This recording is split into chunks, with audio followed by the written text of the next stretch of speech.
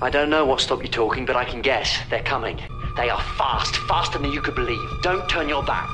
Don't look away, and don't... Pull to open. Pull to open! Yes, and what do you do? They're creatures of the abstract. They live off potential energy. What in God's name are you talking about? Trust me, just nod when he stops for breath. Here come the drums! So here it comes, the sound of drums. Here come the drums, here come the drums.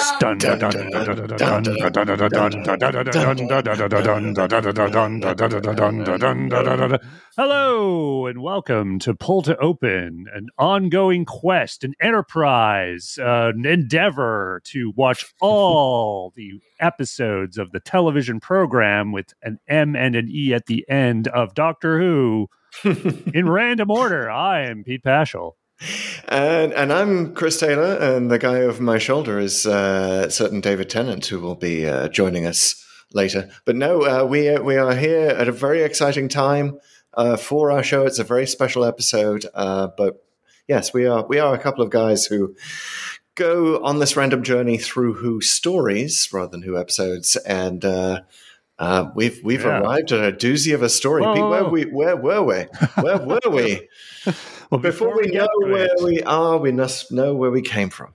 No spoilers. Well, we're also about spoilers, but it's got to give you the context. They've got to lead up to it. It is the journey we've been on recently. So previously on Pull to Open, a few episodes ago, were at one of the legendary stories of the program. It was from series 1 way back in 2005. It was an episode you might remember called Dalek.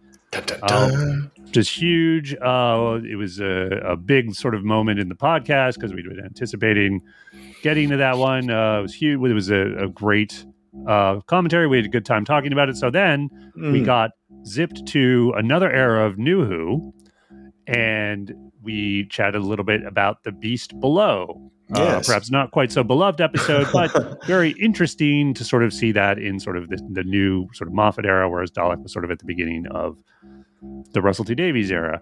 We do kind of like it when they kind of balance out, right? The good ones, the really good ones, and the so-so ones. Yeah, which is what we had there with those two. Anyway, you got to pace yourself. It's all about it's all about the pacing. It's all about getting things in the proper order.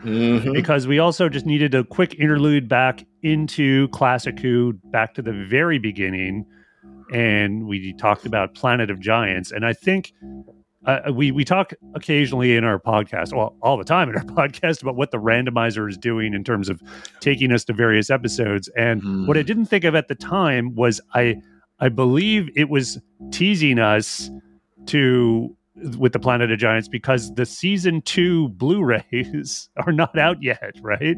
So we had to actually watch that on BritBox. Yes. And I think it's just really anticipating that. So it's kind of a thing I thought of after the fact. But I didn't know that. Yeah, perfect timing. So I was trying to the randomizer sponsored by BBC Enterprises. Yeah, well, I think that's the Christmas season. We're here in the middle of the Christmas season recording this, and so it's like, hey, some holiday gift giving, might want to do that. So that's what I think it was trying to tell us. But it was all setting the stage for this week's episode. It's been a big lead up to where we're at now, which is Series 3, Episode 10, Blink. Oh my God, Pete, I can't believe it. I can't believe we're here so soon. I mean, regular listeners know Day of the Doctor is my favorite. Blink is my second favorite. I'm exactly aligned with the 2014 Doctor Who magazine poll in that. And now we've done the two. We're about to have done. Right. Get me my timey-wimey tenses right. The two best shows in that we could have come across. I mean, is this it? Is Pull to Open over? Should we shut it down? Is it Pull to close? Exactly. You're absolutely right. I mean, longtime listeners will know, like, I think it was a little over a year ago, where we got a little worried we were burning through too much, like, epic Doctor Who. That's right. We did a mini episode on that. We did a mini episode worrying about it. And now I'm more worried about it. Yeah. We've just done Dalek. We're about to do Blink.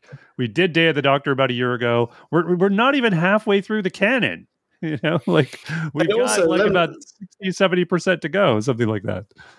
Let me tell you something, dear listeners. There is a heavy weight that comes with the Pull to Open journey, and the heavy weight comes in these episodes. Like, I remember we had this feeling right before Genesis of the Daleks.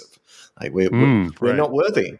How are we ready on this rainy Saturday morning to talk about one of these stone cold classics of Doctor Who? Can we do it justice? Can I do a TLDW that will summarize Blink in 1 minute and do it justice, because that will live forever as a TikTok, So, absolutely. It's it's a heavy honor. It is. It very much is. And we also need to put on our journalism hats a little bit, I think, with these. And, even though they're very highly regarded and deservedly so in many ways, I mean, we need to come at it with a certain pair of eyes and sort of think about, does it deserve it? What does it mean in the context today? Is it as impactful as it was at the time? And we'll go into all of that with Blink. We will not blink when it comes to the flaws in Blink. And there are flaws. Yeah, absolutely. But it is one of those things. I think we might have to go back into the codex at some point, because now we're kind of like, it's kind of like when you have any genre, any TV show, things emerge as the sort of all-time classics, and then after that top list, you sort of pick whatever you want. Like, it depends on taste. Right. So I'd have a hard time thinking at Beyond, Dalek, Day of the Doctor, Blink, like what's outside of that. That's your top three, probably. What's your top five? And I'm missing something key.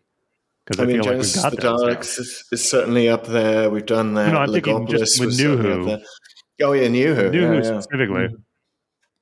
Yeah, we'll see. I don't know. Listeners, write in. Let us know what some people like 11th Hour. I mean, a lot of people do. Some people super into the Master trilogy from the third season. Indeed, which immediately follows this. Yeah, the Girl in the Fireplace, Silence in the Library, which we've done. And we're also burning through the Moffat RTD collaborations. And we've talked on the show about how that was the golden age of Who, when they worked together. And this is very much another example of that. And I don't know how many are left. Yeah. We'll figure it out, and this is probably inspiring our next mini episode. Indeed. But guys, we're going to get to the commentary on the episode itself sooner or later. But before we do that, of course, we will go into the Pull to Open feedback loop. Yes, because this is a podcast. Yeah, it is. Podcasts thrive on reviews. Leave us a review. Sorry, I'm stepping on your lines, Pete. No, you go. I think you did it. That's it. That's basically it. We love reviews. They really help the show. And if you leave a review, I would love to read your review out on the podcast. And I have one of those. I have a review from I don't know if it's a new listener, but it is someone who left a review, and I will, here it is. All right. But the handle, by the way, is Sheik's hashtag. Yeah, I've got nothing. And the title is Exploring Doctor Who in the Most Appropriate Way, an extremely timey-wimey order. Very apt for this week's episode.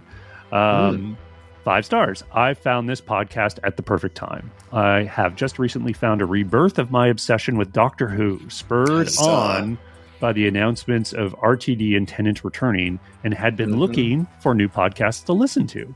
So my joy skyrocketed when I found a clip of Pull to Open on TikTok. I started by randomly watching through episodes from New Who, but then decided to watch through all the episodes in the order released.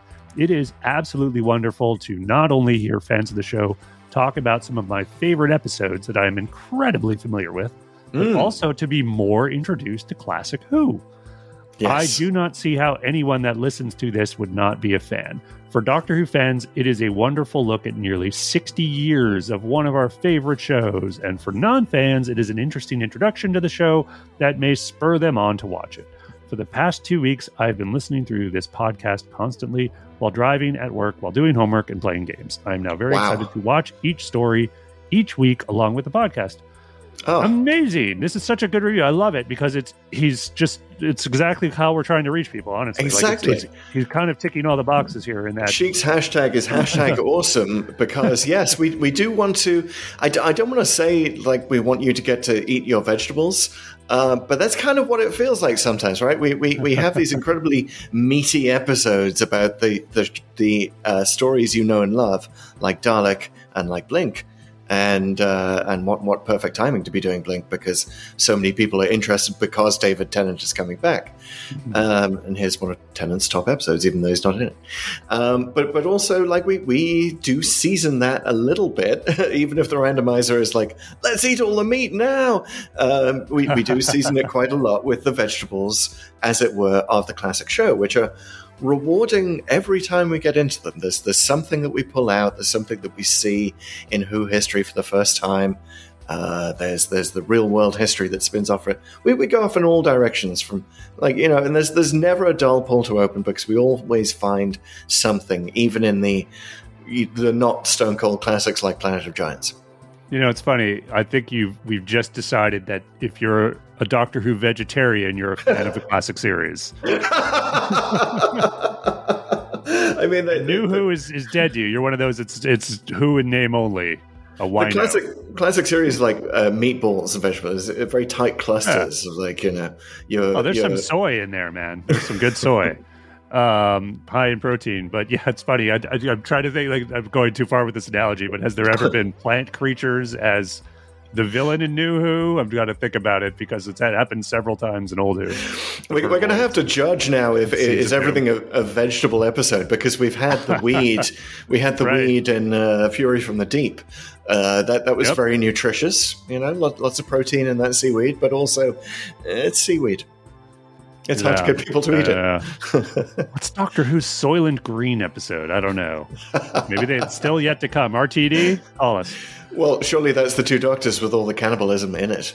Yes, of course.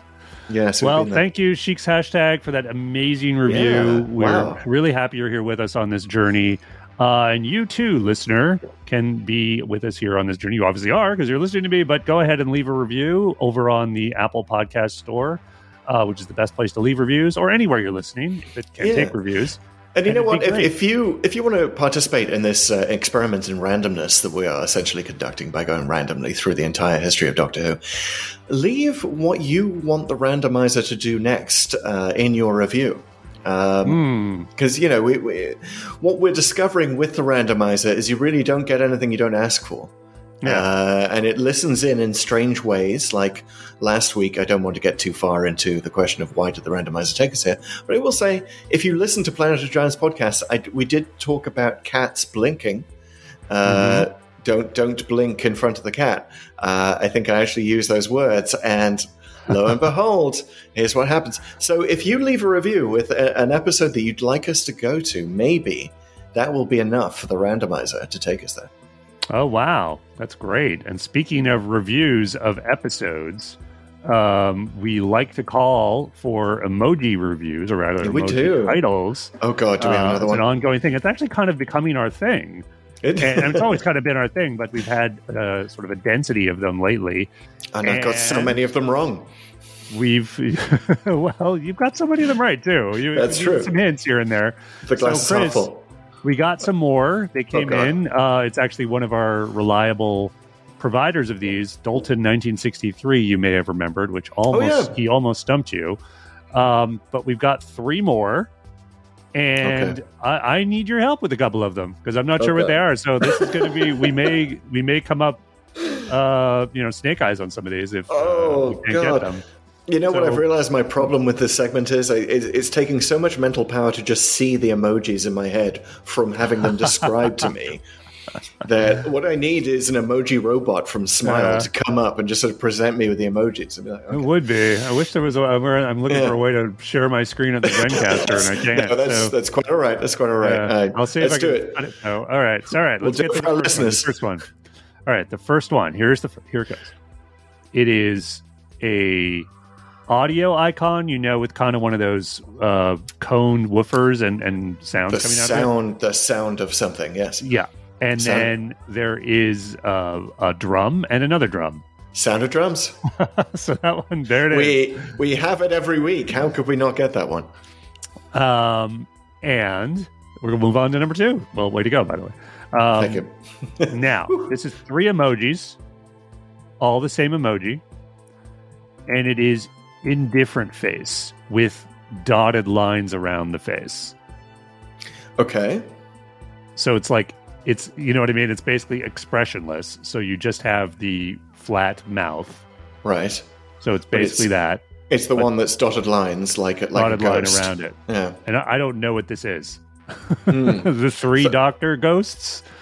So they're all doctors. ghosts. Yes, exactly. Is that what it is? 3 ghosts? Okay. Is it Army of Ghosts? No. Is it? Can't be the 3 doctors. No, you said Power it. of 3. What? Army of Ghosts, right? Yeah, you Isn't think that so? what that one is? Yeah, it could be. Oh, wow! Because it's 3. 3 could be an army. Sure. Yeah. Yeah. I mean, I don't know why you wouldn't do as many emoji as there were Cybermen. Yeah. Sorry, spoilers if you haven't seen Army of Ghosts. There it is. Could be I think that's okay. it. Let's go with that one. Oh. Not bad. Okay. Thank you. Sure All right. that one. Okay. You're boosting my doing great. confidence. You're killing it. All right. Now, last one. Here it is. Negative sign or M dash. It's basically just that. Maybe it's just a dash. Then it's it's a male emoji signaling cross-checking. I'm trying to think of the arms up here. Excuse me. So M dash arms crossed. Right. Yes. And then it's like a sine wave. So like, it's a squiggle. But it looks like a very... Something not wave. I'm thinking reversing... No wave. I'm thinking he's reversing the polarity of the neutron flow there in that. What's the dash? Negative? Is it negative or is it dash? Yeah, the minus. of the waves. I mean, you could almost anything you come up with there would be a rejected title for like season 26. I think we have to start with the wave. Like, what is that? Is there anything with wave or sine? Frequency? I don't know. I'm coming up blank here. The cross-checking thing is really, if that's a no, that's a no. It's usually a no, right?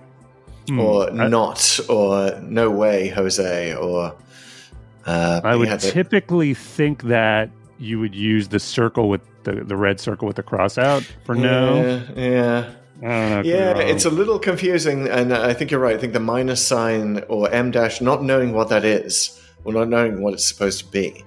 Is it minus or is it dash? Neither of those really bring Doctor Who titles to mind. But this is the great thing about doing it with 302 story titles.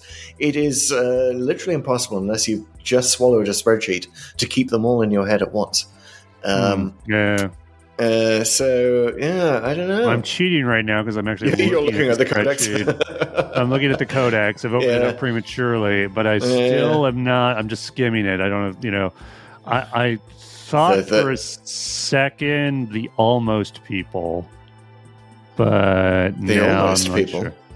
Yeah, I don't. That the wave doesn't work though. Yeah, is that? Wait. What's the almost people? Is that a hidden story I don't know about? Oh no, that was Rebel Flesh Part 2. Oh, remember that? Okay, yeah. I don't want to. This would be a 3-hour podcast if we did it. We're going to say we failed this one, Dalton. We're going to get back to it.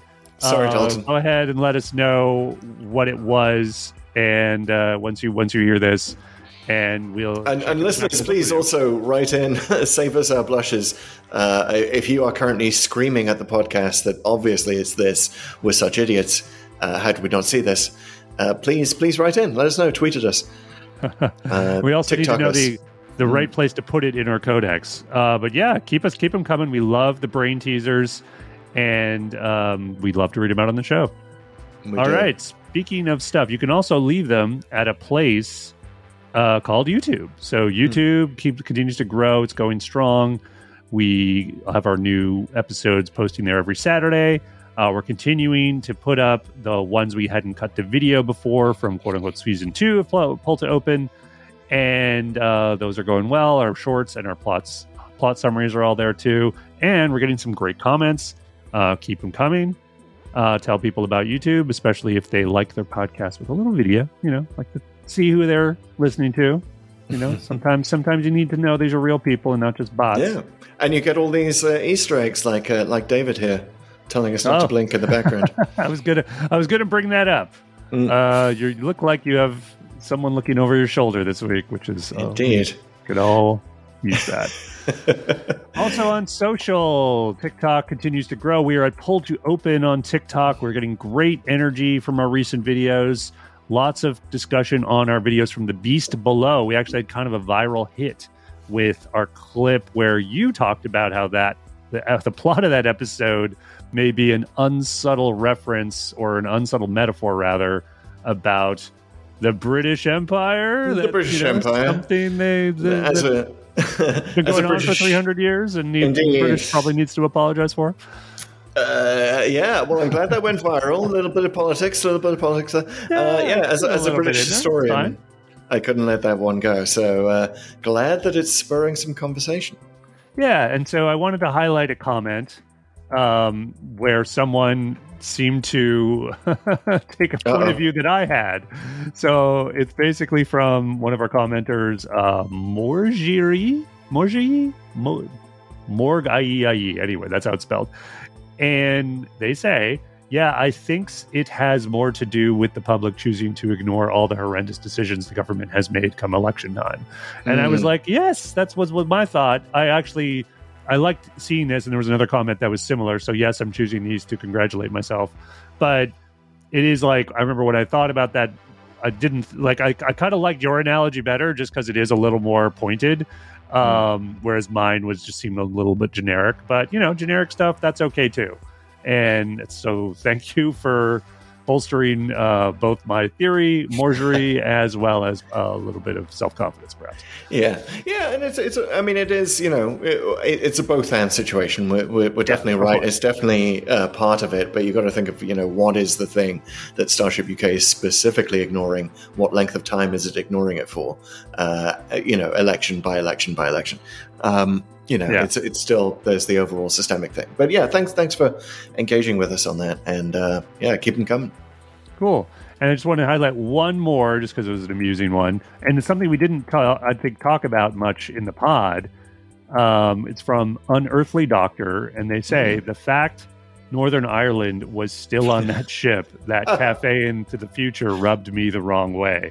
Which I thought, that's kind of an interesting thing this episode sort of consciously did. It was like the Starship UK and, Great Britain and Northern Ireland.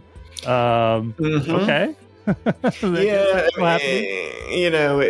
sort of not something that we've ever thought. This is another thing that sort of makes this instantly dated post-Brexit, right? I think post-Brexit, a lot of people started to realize that maybe Northern Ireland would be a lot better off with the South, and the numbers for any potential referendum started to turn after Brexit. So I definitely would suggest that it is, if you remade that today, you would have a United Ireland spaceship, and Scotland would have gone its own way, and maybe it's an England and Wales spaceship if the Welsh can't get it together to leave in time. Cool. Starship England. Maybe something else happens in the far future after that, and then it sort of brings Northern Ireland back in the fold. I don't know. You can make up a lot of things to do these retcons, but thanks for the comment, Unearthly Doctor. Really great to see the engagement. Also follow us on Twitter and Instagram, where there's more happening there too. We're at Pull2Open63. Loving all the conversation. Keep it coming. All right. Well, I think we need to start talking about Blink at some point, unless there's any other business, which I don't think there is, because we've just passed the 59th anniversary of Doctor Who. Happy 59th birthday, Doctor. Happy 59th, but barely a whisper from the show. A lot of people were thinking they would drop at least a little bit of news or something special, but all we got, as far as I could tell, were a couple of very short videos of David Tennant and Catherine Tate just saying Happy Doctor Who Day. Which is fine, and we may find out once we examine those messages that there's cryptic information buried within the framework of the code that said that. No, I don't think it's going to be anything like that. I think that we are just entering a long and fallow period. You know, they have teased us enough, as our wonderful reviewer pointed out. It's exciting. It's exciting to be a Who fan again because Tennant is back, and that sort of instantly makes Who cool in the wider culture again. Right. I watched Blink with a friend who reminded them that David Tennant is coming back, and it's sort of you have this sort of pride in being a Who fan again. Whether or not Tennant is your favorite Doctor, he is certainly the modern world's most widely known. Right. From Modern Who. So it's good stuff, and I'm excited to get to this one. Yeah, absolutely. So the only other thing I saw in the world of Doctor Who news was that there is a rumor, and I'm reluctant to even bring it up, that Phoebe Waller-Bridge of Fleabag fame right, may be doing something for the show. It's a little vague on what it is. Presumably she'd just be writing an episode or doing something along the lines of what Neil Gaiman has done, sort of not just doing one episode, but doing something that is clearly like a special episode in some way. Yeah. Don't know if there's any truth to that. Don't know. I mean, it's from the Daily Mail, so take it with a grain of salt. But also, Phoebe Waller-Bridge, do you remember she was briefly rumored to be the next Doctor when Jodie came along? I don't remember that, to be honest with you, but I do remember when there was a lot of they started to talk about who would take over from Chris Chibnall. Some people were saying Phoebe Waller-Bridge would be a great choice, but she would. The issue there being she kind of has her own stuff, like she's got a lot of her own projects going on. Yeah. Running Doctor Who is a big, big, big deal. And if you're someone like Phoebe Waller-Bridge, who's kind of already made it and already have your own projects going on, it's just seems like, would you be willing at this point in her career to commit to like a 3 to 5 year stint doing this other IP? It just seems really unlikely. So I think that wasn't much more than wishful thinking on the part of some fans, as much as she could bring a really great sort of creative bent to it. Yeah, I mean, I would love to see it. I'd love to see a season of Doctor Who written and a season arc created by Phoebe Waller-Bridge. Honestly, I don't think that she wants to do it. I think she would see the burnout that you get. It was evident in RTD and Moffat and Chibnall when they left. It's like this show takes a lot of your creative energy. You have to be really committed to it. And love Phoebe Waller-Bridge. Don't know how huge of a Who fan she is. Yeah, that's the other one, right? She would be if she did do it, she'd be the first one showrunner in the new era to not really be a fan of the show. So again, I don't know. I just not maniacal, like writing into Doctor Who magazine as a kid kind of level of fandom. Exactly. Which the three were. Anyway, interesting rumor. It's interesting that it comes on this is probably pure coincidence, like a few days after or right around the same time that the trailer for the 5th and presumably final Indiana Jones movie has dropped. And she obviously has a big role in that. Yeah. So maybe it's just her people trying to hype her up. I don't know. Who knows? I mean, it's possible she's writing an episode. It's interesting fact about Blink. Not to get too deep into it yet before the TLDW, but it was written while Stephen Moffat was creating a show called Jekyll. So he barely even remembers writing Blink. Right, that it was so fast. It's definitely that one. You want something done, give it to a busy person. I imagine Phoebe Waller-Bridge is so on fire right now. She could churn out a great episode and not even remember that she did it. Oh, man, yeah. That title is having multiple meanings already. Just boom, Blink, you miss it. Anyway, interesting stuff. Let us know what you're thinking. Feel free to comment about it at some point. We might read your comment out on the podcast. Yes, please do. All right. Speaking of TLDW, I think it's time. It's time. It is time to transition, guys, into talking about the episode of Blink. And we always start our commentaries by summarizing the plot in record time of the story in question. And for New Who, we allocate a full minute for every episode that is in the usual format, which is roughly 45 to 50 minutes. And the person doing TLDW this week, as we've already said, is you, sir. And this is a tough one because Blink, my God, it is, we'll get into this as well, but it's like a TARDIS in that it contains, it's much bigger on the inside. It contains so many stories within it. So many ways that I could fall down rabbit holes, as we often do in TLDW, but also like just following the actual plot is a rabbit hole. So and everything intersects in weird, unexpected ways that you feel probably the need to explain as you do it. So I would just encourage, don't worry about the intersection so much. If I had a tip on this one, just throw it all out there. Can I just say it's a big timey wimey wibbly bobbly ball of stuff, and that's it. That's my summary. Boom! The 3-second summary. We've done it. Okay, let's cut right to it. No, you can't do that. Damn it! We're gonna do it for real. Am I allowed to blink? Is my question. Am I allowed to blink while doing this? Tell you what, I won't. Okay. All right, I'm ready. I'm doing it on the fly. Right, here we go. The official pull to open summary of Blink begins in 3, 2, 1, go. So Sally Sparrow and her friend Kathy Nightingale are investigating a mansion called West of Drumlands because Sally received a mysterious message from the doctor there. But Kathy encounters an angel and she's sent back into 1920. And then there's a message for Sally Sparrow at the door. It's a letter from Kathy who's just died saying, this is my grandson. And so she goes off to tell her brother, Kathy's brother, Larry Nightingale, who runs a DVD store, has got all these DVD Easter eggs of the Doctor, 17 of them. They turn out to be Sally Sparrow's DVDs, but she doesn't know that until she goes to the police to tell Detective Inspector Shipton, who then is captured by the Angels himself, sent back into the past to 1969, puts the Easter eggs on the DVDs, which Sally and Larry then take to the house to West of Drumlin, and they escape the Angels. The Angels have the blue box, but Sally has the key. She sends the TARDIS back to the Doctor, and the Angels are looking at each other forever, and that's it. The Doctor Sally's folder a year later. Not bad, though. Not bad. Ooh. You got it in about a minute, 3 seconds. Almost got to the folder, the bootstrap paradox. I don't think I've ever heard you talk faster for a TLDW. You did it. You packed so much in there. That was pretty good. That was a very dense one. I think if you did a word count, it was probably a record for a single new episode. So great job. You know what I'm realizing we should do for these DWs is I should wear a heart rate monitor where I'm doing it. My heart is pounding right now.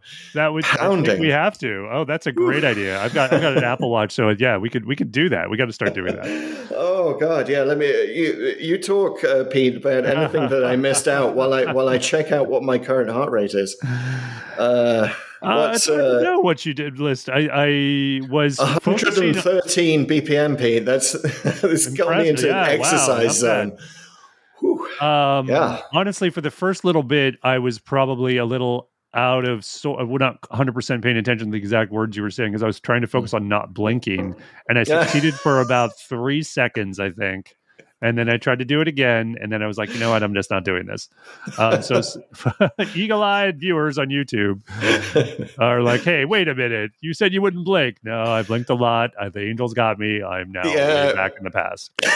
Please zoom and enhance on Pete's eyes in slow motion as they blink. So let's get into it. I mean, this is such a legendary episode for so many reasons. Obviously, it's the first appearance of the Weeping Angels, which, we could get into that right away. But the Angels are one of the most innovative, interesting, creepy monsters that Doctor Who has ever come up with. They were basically an instant classic.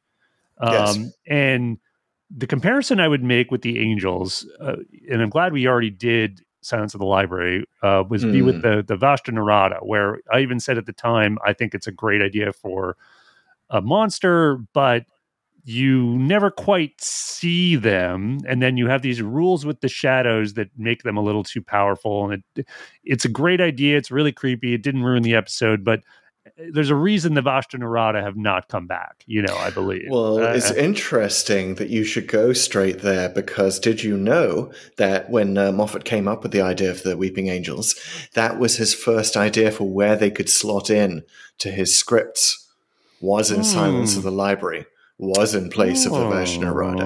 Okay.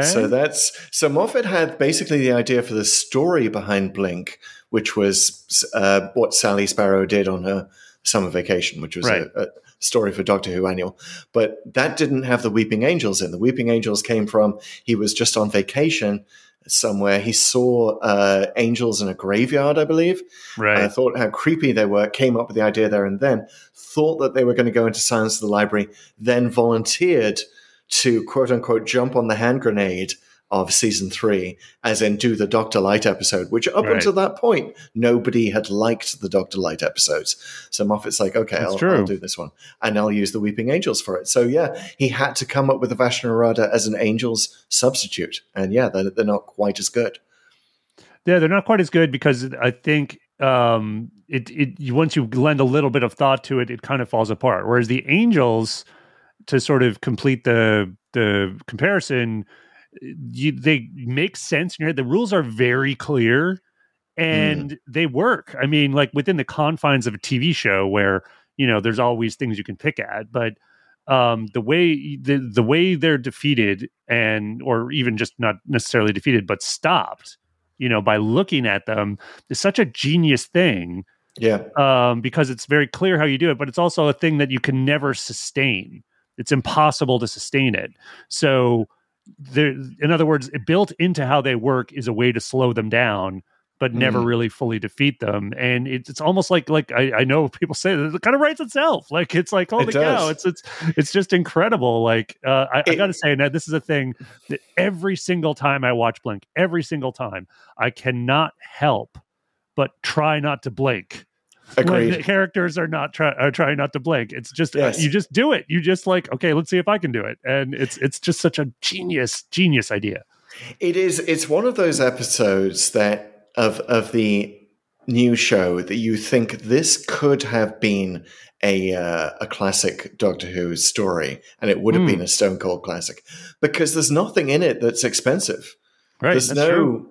They do replicate the number of angels, and they do use CGI to freeze them in place because, in case you didn't know, and I forget this every time, they were not stone statues. They were people in costumes. Right. Well, two of them were stone statues or some statues of some kind, in that they made two statues for the actual hands in front of faces pose and the one where it's pointing.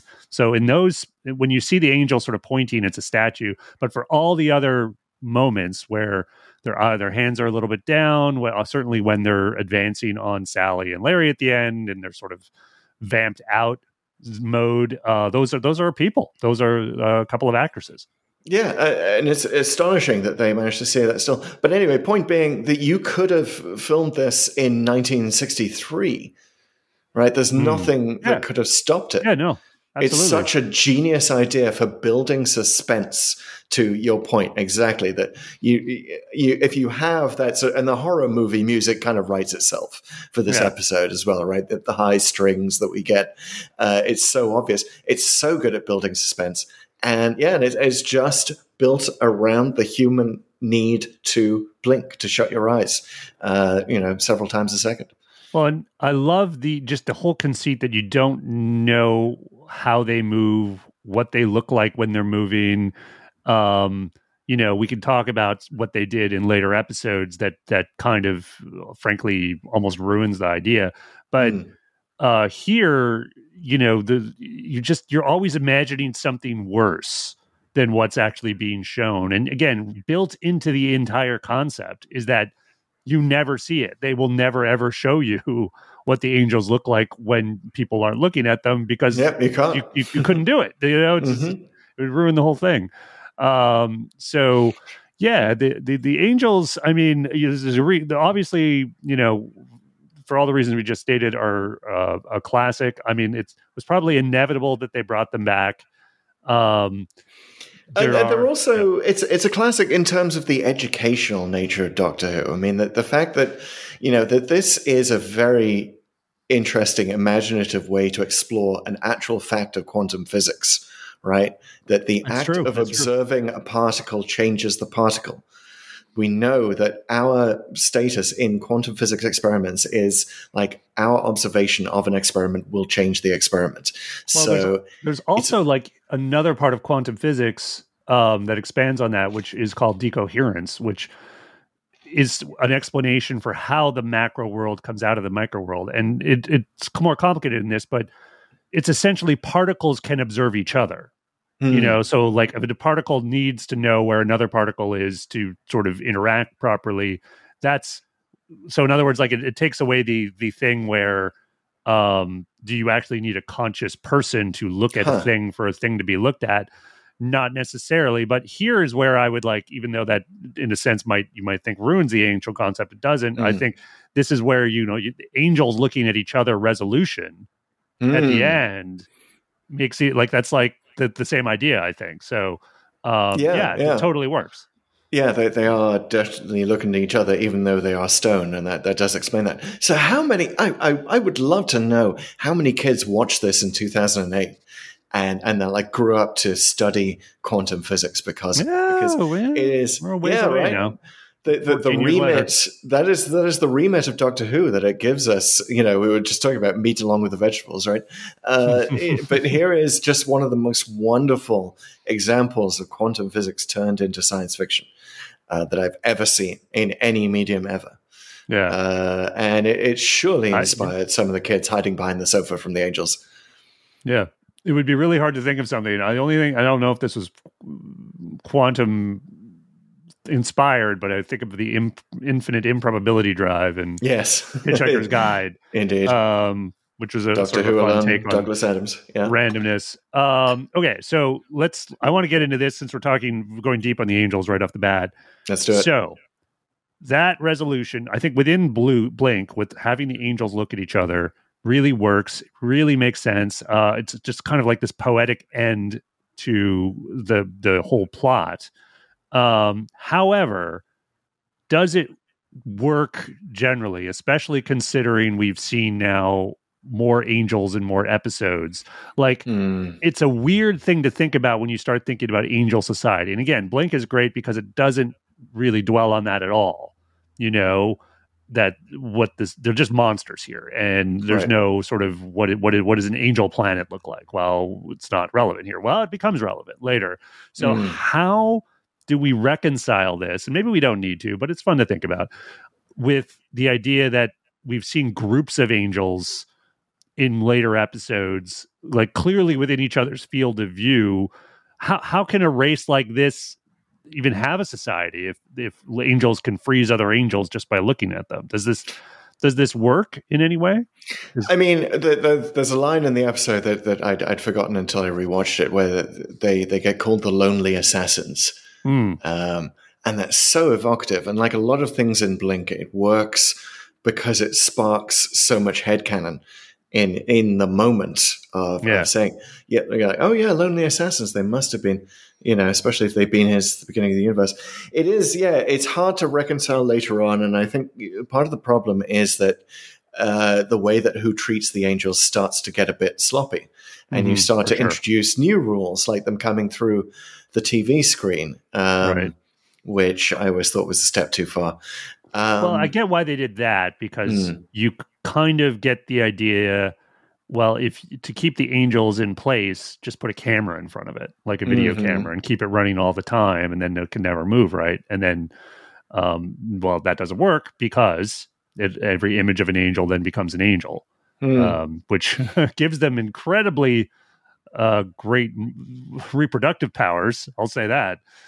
I mean, all you really need, and Who hasn't really explored this yet, all you really need is a pair of security guards who've been trained to blink not in unison. Right? And, well, you need probably more than two, but yes. Yeah, well, you rotate them through. Three for safety, three for redundancy, right? And just surround the angels at all times. Because that's one thing that gets me in Blink. It's like the Blink equivalent of why does nobody ever just go to the police? Why are Sally and Larry not trading off blinks at the end? right? Why are they not working together? To your point of like, how does angel society work together? Humans need to work together a bit better on the angel front as well. I actually listened to the commentary on this one. I'm not sure if you did. So it has Stephen Moffat and Murray Gold, and Stephen Moffat doesn't address that directly. And I could sort of chalk that up to what you might call a lack of training, what you're identifying. But yes, that you think they would be thinking better on their feet. But they do talk about the idea of blinking one eye and doing that, which kind of works. But Stephen Moffat, I think, correctly said, like, you do eventually blink. Like, it actually doesn't quite work. Because I sort of have to slow it down. Yeah. Well, I do feel like at some point you're just kind of like you're going to have one eye closed and you're going to blink because your eyes aren't used to that. I do think they used that at some point in one of the later episodes. I'd sort of vaguely remembering Amy or someone doing the one eye other thing and trying to do it, and it probably would work for a few seconds, but it's not a reliable thing. It's not, and you'd have problems with depth perception. You couldn't move and do that very well. But yeah, it's interesting. I want to focus more on Blink and just sort of the inconsistencies of angel logic within this episode, because we haven't really talked about the cold open. I did not fall in that rabbit hole during TLDW. Good job. But thank you. The cold open is this sort of improbable thing of Sally Sparrow uncovering wallpaper, a message from the Doctor under the wallpaper from 1969 that is just timed perfectly and keeps telling her to duck. And it's like, no, seriously, duck. And she finally does duck. A rock hits her. The angel is thrown it. But she's had her back to that angel all the time. So right. What are the rules here? Okay, so this I'm guiding myself a little bit by what Moffat said on the commentary, as well as what I think makes sense. So in the commentary, he talks about like, why is it throwing a rock at her just generally? Well, because as someone, as a creature that is rendered immobile by simply being looked at, a good tactic at hunting people would be knocking them out first. So that they don't, they're simply unconscious and they can't look at anything. Indeed. So that's smart. And I would guess that even though they move super fast and there's always that chance, and I'll bet many angels this has happened to, because it does happen to at least one of them with respect to Kathy and others later. You're stopped at the last second, right? Because it's kind of like you would probably like, okay, I'm going to run up, and once that happens to you as an angel, the jig is up, like because that statue wasn't there before, someone's going to be staring at you, and yes, they might blink, but there's also a chance they'll just kind of get away. So what they've probably discovered over time is that, well, it's probably just better to throw the rock and you knock them out, or just use that in general, as opposed to doing what they would consider hand-to-hand. So that's my headcanon on why the angels aren't constantly just jumping up to people and like rendering, because otherwise it just doesn't work, right? Because there is probably, because we have peripheral vision, like I think the field with which they can actually do their thing is probably narrower than you would think, because if you see them in the peripheral vision, that still counts as seeing them. So they're going to have to really come up right behind your head and hope you don't even turn your head a little. And it works most of the time. But for those times that it doesn't, then you're screwed. Like then they know you're there and they're going to do everything they can to get away or stop you. Yeah, it does. I mean, I think that's the sort of the thing that stops me on a repeat viewing. The flaw that I see is this: it just doesn't. You don't quite get a sense within Blink of how fast do angels move. Like, what is the consistent speed? Because there are times when they're just like, when Larry and Sally are in the house or in West Johns at the end. By the way, why did they go back to that? That might be the other. Why don't you just go to the police moment? Why don't you stay out of the scary Scooby-Doo mansion? I thought Sally Sparrow. She's like, meet me there with the DVD player. Yes. And it's a little like, why are you going there? Like, exactly. There's no real reason for it. So the angels are already in the house, but for some reason they leave Sally and Larry oodles of time to set up this video and watch it and make jokes about it. And, maybe so they were off what's going on there? somewhere. And I guess if I'm reaching for explanations of why they went there, like she's trying to find the TARDIS as it's been taken, and it's the key to this. I mean, she has the key, so she's trying to find where it is, and this is the best lead she has. Good point. So that's again, it's kind of headcanon, but it makes some sense to me, even though she doesn't seem to consider the incredible danger she's going to be in, which she should know about by now. And how does the TARDIS move from the police? It was in the police station, but then the angels get it and they bring it to the basement of West. How does that happen? Angel movers. Maybe this is the Clara Splinter coming in. We'll get to her, but I think you have to presume a certain amount of like superhuman strength on the part of the angels' part, right? They just basically grab the TARDIS and take it, and they can't get in it, but clearly that's what happened. So they're very good at lifting with their knees. They evidently nobody. It's during the rainstorm, so nobody in this town is paying attention to them. You have to headcanon it that they're in terms of, and also their speed, even though they're incredibly fast. You really need to like she blinks the statues. She sees the statues on the ledge across the way. She blinks and they're gone. I think you kind of have to assume a certain amount. They're just out of her field of view now. That like they haven't literally climbed up in a blink of an eye to the windows where she's at and got in those other poses. I think there needs to be a little bit of presumption that what we haven't seen, and yes, they are super fast, but they're not so fast that they can literally go around the world or whatever in a split second, which seems to be a little bit implied. So I think they're doing some of that, obviously, for scare to freak you out a little bit more, really convey how formidable they are, but really like it to really make it work in your head. I think you have to kind of dial back parts of this just a bit. Yeah, I do love the idea of angel movers. And of course, if someone sees them out on the street, they're just like, they're all kind of holding this TARDIS. Performance art. We've all seen that. It's like, those benches with the statues on them, which it must be something at the end. Must be something to do with that T-shirt I keep seeing. The angels have the blue box. It's obviously it's all tied in. It's all tied in. But I also love the idea that angel movers are a bit like, now remember, lift with your knees and nobody look at each other. Everybody put your blindfolds on. We'll be stuck for another 1,000 years. Wear those damn blinkers. Speaking of, you think they would have, how horses have blinds or blinkers. Blinkers. They are called blinkers. It's perfect for this episode. You'd think the angels, that would be just standard issue. They would have these really narrow blinkers on them so they can't see each other or something like that. To get away from the problem that obviously thwarts them at the end.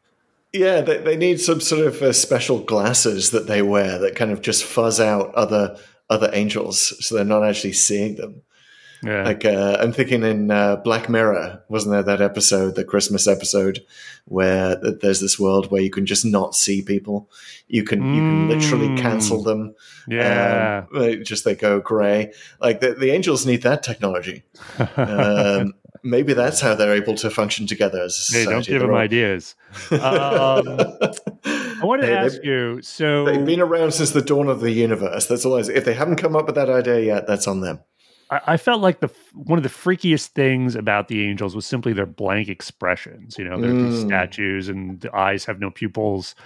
And toward the end, as we all know, they sort of vamp out. They get this crazy fang expression and they're like looking really scary, which is kind of cool the first time you see it. You're just like, whoa, it's a good little jump scare.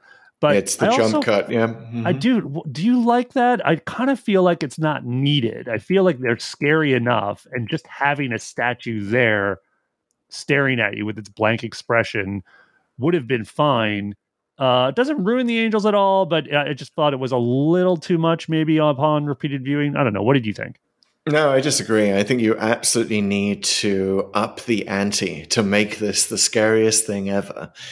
you need to have the jump scare, because here is a legitimate reason for jump scares. You don't always get a legitimate reason in horror. You have to really, but here, like the use of the light bulb at the end to create jump scare after jump scare after jump scare, it really just does have to up the ante. And there's nothing scarier than suddenly having a bunch of teeth in your face.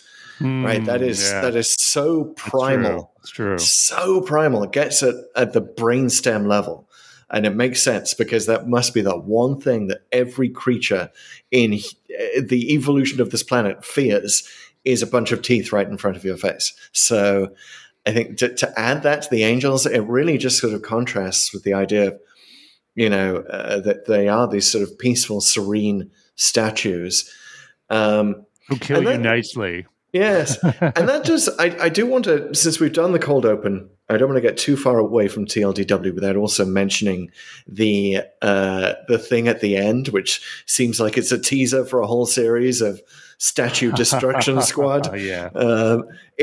What did you think? So that was a Russell T Davies edition, right? This is, there were several possible endings that they didn't do. We'll get to that. But this was basically Davies' idea. First of all, to name the episode Blink, because it wasn't. Well, that's inspiring. Yes, he was the one who was like, no, Blink needs to be all over the script of this episode, like it's a trailer.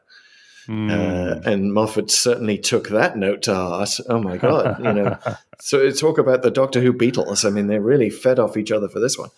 But that thing at the end is very RTD as well. It's sort of like leaving it open, and it's like I remember the feeling this the very first time I saw it in 2008. I was like, that was a brilliant episode. This is just going to make kids go out into the streets with sledgehammers and start smashing all the statues that they can see because they're so terrified. Like, what are you trying to do here?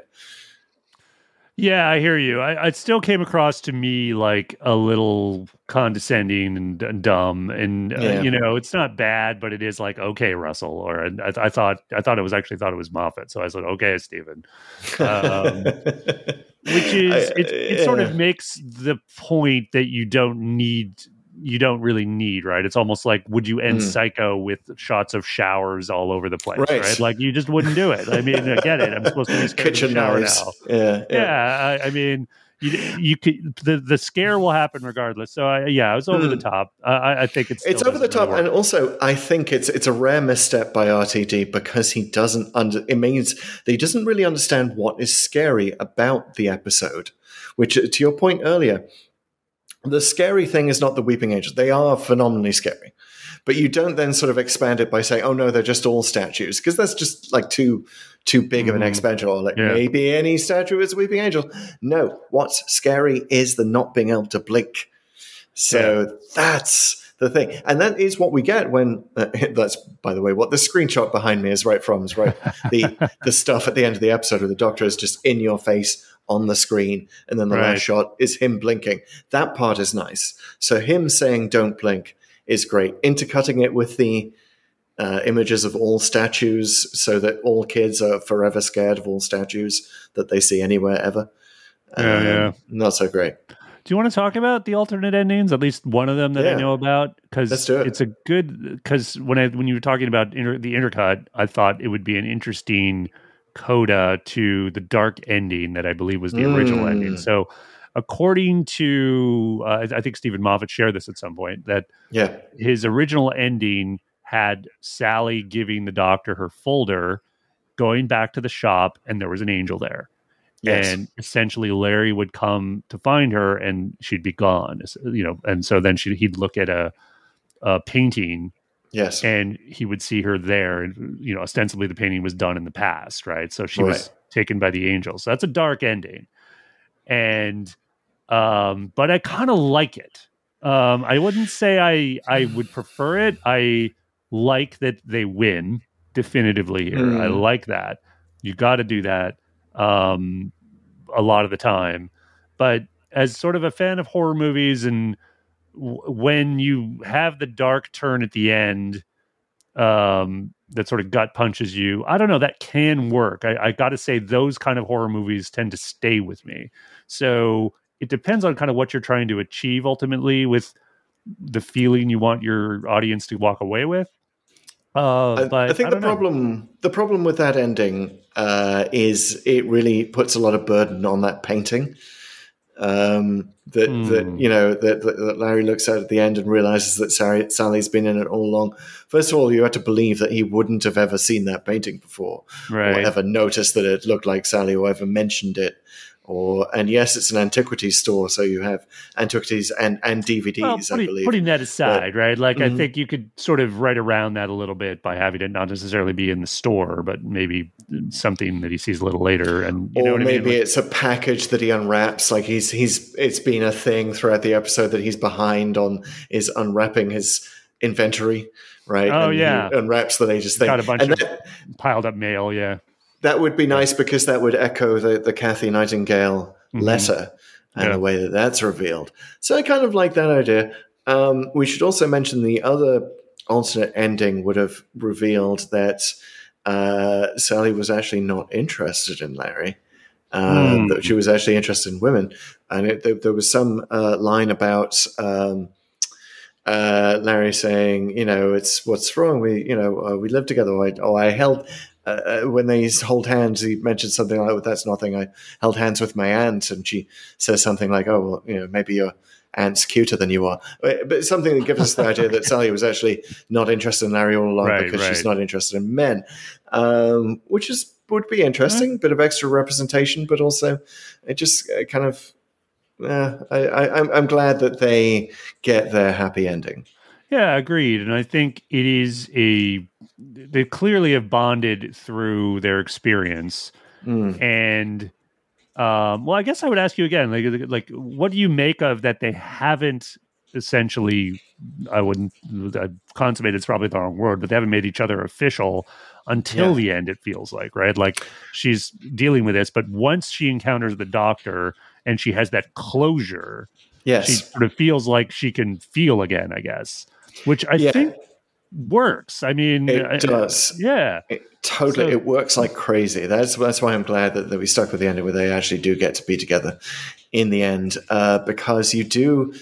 The great thing about Blink is it has so many mini stories within it. I've said that at the start of the show, but like this is one of them. You insert. Just the cleverness of the script means that you insert in that 1 year that separates the two things. By the way, they took the title card out now officially in the show, but it is supposed to be 1 year later. Oh, yeah. Depends which version you watch. Yeah. Anyway, one. Let's just say it's canon that it's a year later. It means that for a year she's been unable to move on because she's waiting for the doctor. And I like that because it's such a thing that we see time and time and time again in Doctor Who, that his companions, as it were, and we should call Sally Sparrow a companion, sort of, because she almost takes a trip in the TARDIS. Yeah. She certainly goes into the TARDIS, as does Larry, which we often forget. I did forget that watching Blink, that there's a moment with them in the TARDIS.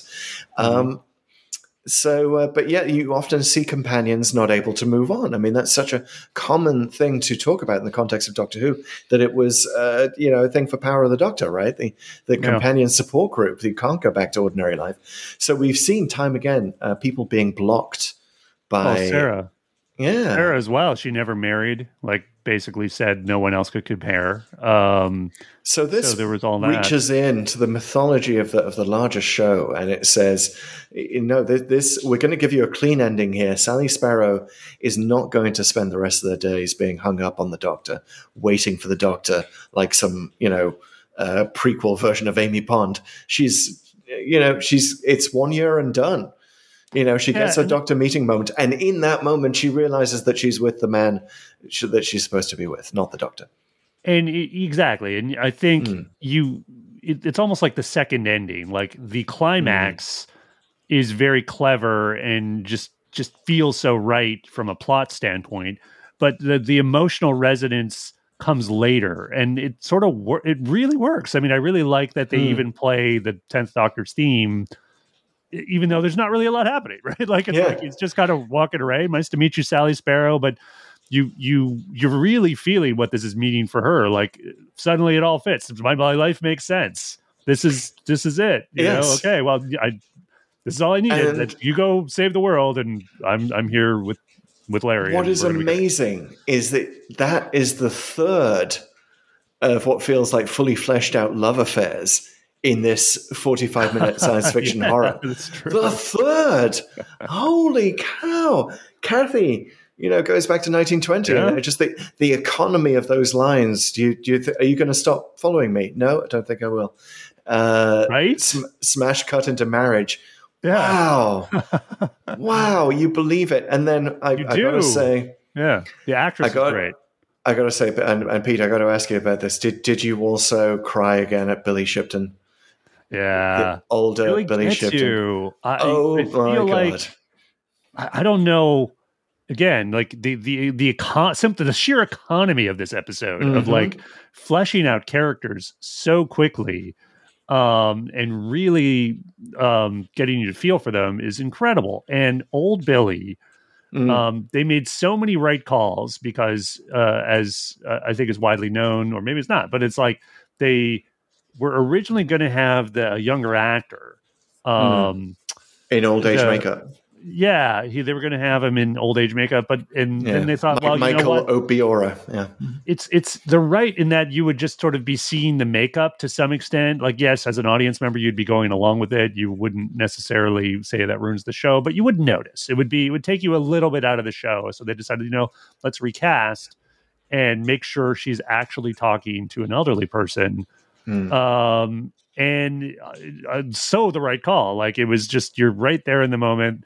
Her line, it's the same rain, like just hits for some reason, because it's not, and it's so weird that it hits because it's sort of almost like a plot line, but it is like it's just like you're reminded in just that one line what has sort of been robbed from Billy, right? Yes. They could have been this amazing couple and have a great love affair or whatever, right? Like, and you're so sad for them, but you're sort of happy they're reunited. Like the emotions, again, we've barely gotten to know. There's not even the main characters here, right? And he shows her his wedding photo of a woman who is also named Sally, and you get the sense that they just spend hours there, just going through his life and sharing his life.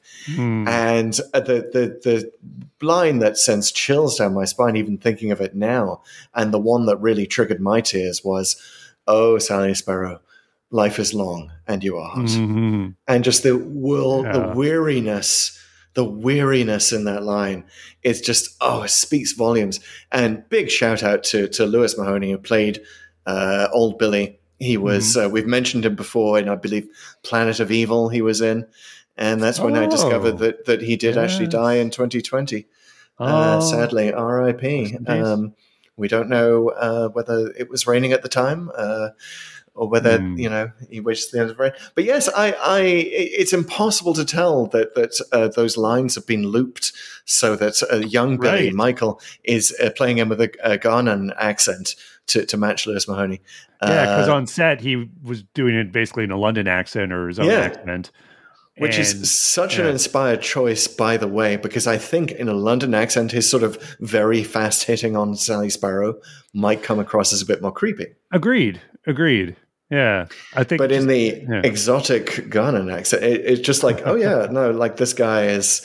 You can believe that she would fall for him, that she'd go for, not only does he look cute, but he has an exotic accent. Like, it just ups the ante, right? One of a number of just sort of, happy accidents that Blink has produced. What did you think? Did it bother you at all that there's no explanation for why he dies until at the end of the rain? Like, basically right then and there. Well, here's what I would say there is an explanation, and there's an explanation for literally every timey-wimey plot hole you can find in this episode, which is that Sally Sparrow wrote it all down. Right. Classic bootstrap paradox. Yes, it's classic bootstrap paradox. There is no original project. So because Sally writes that Billy dies when the rain ends, presumably, in telling the whole story to the doctor. Then the doctor tells Billy that. So Billy So not only is Billy sort of his body is like expecting this his entire life. He knows when he's going to die, and his body's you know this thing. When we get that old, it just just sort of and he's ready. You get that sense at the end that he's like super peaceful and ready to go, and like he knew he would have this to look forward to, and it's beautiful. So you can believe that not only is it Bootstrap Paradox that it happens because she said he'd do it, so he knows that he's going to do it, so he does it, so that she can say that she does it. It's part of that, and it's part of the way that we adapt to what we know as our fate. Even if it wasn't necessarily our fate. Like this episode has really deep things to say about, is everything preordained? The whole willpower. Do we even have free will? Debate like this is, you wouldn't necessarily, like we touched on so many things. It's romance, it's quantum physics, but it's also this intense ontological debate about free will. Which comes to a crescendo in the scene at the house where she's talking to the doctor with those DVD extras. And, it's such a genius, again, Moffat. I mean, it's hard to not sound like we're just heaping praise on the guy, but honestly, this is such a classic piece of television, like, oh, so good. But that bit where they're basically talking to each other across time, and it's such a classic moment. Like, I mean, it's one of the most memorable scenes in all of Doctor Who. For one, how it's just executed and sort of perfectly sums up the story, but also that line where he says, okay, time isn't linear. It's a blob of, I should have the quote in front of me, but it's the first time he fully says it's timey-wimey, wibbly-wobbly stuff. Yes, which big ball.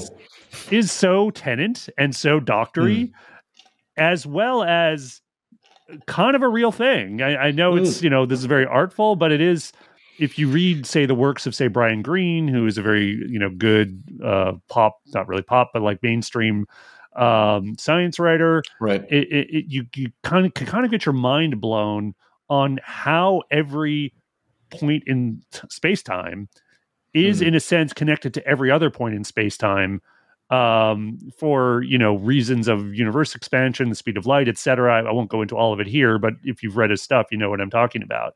It really expands your mind on sort of reality, and that's really like kind of what the doctors get. And so again, the economy, in so few lines, he sums up that whole idea, which is a real scientific concept of like what time and space is. Yeah, so it's like he has that whole line about people assume time is a linear progression, cause and effect. But no, it's actually more of a wibbly-wobbly ball of stuff, which, again, great sort of explanation of like string theory. Dimensions are definitely a wibbly-wobbly ball of stuff. It's good an explanation as any that we're actually going to understand. But yeah, I do want to say a few things before we leave Detector Inspector Billy Shipton, who's now off duty, so he's just Billy.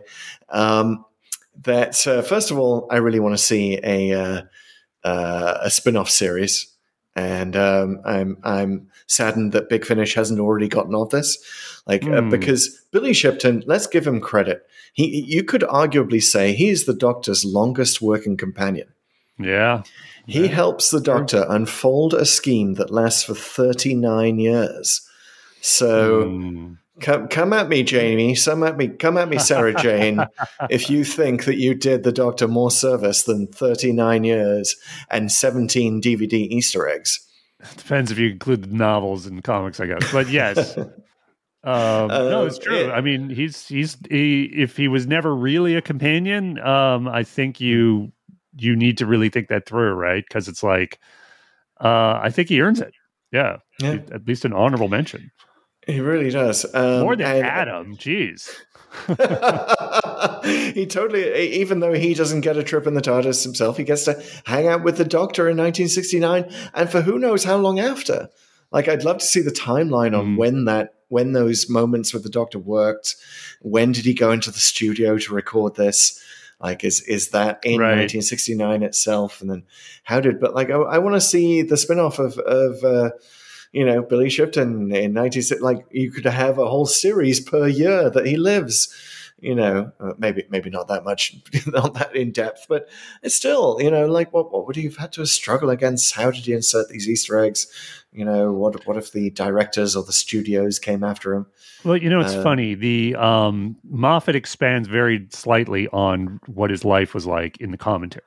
Yeah, and he mentions that the Doctor, essentially gives him some stock tips so that he can go and be a successful person and comfortable.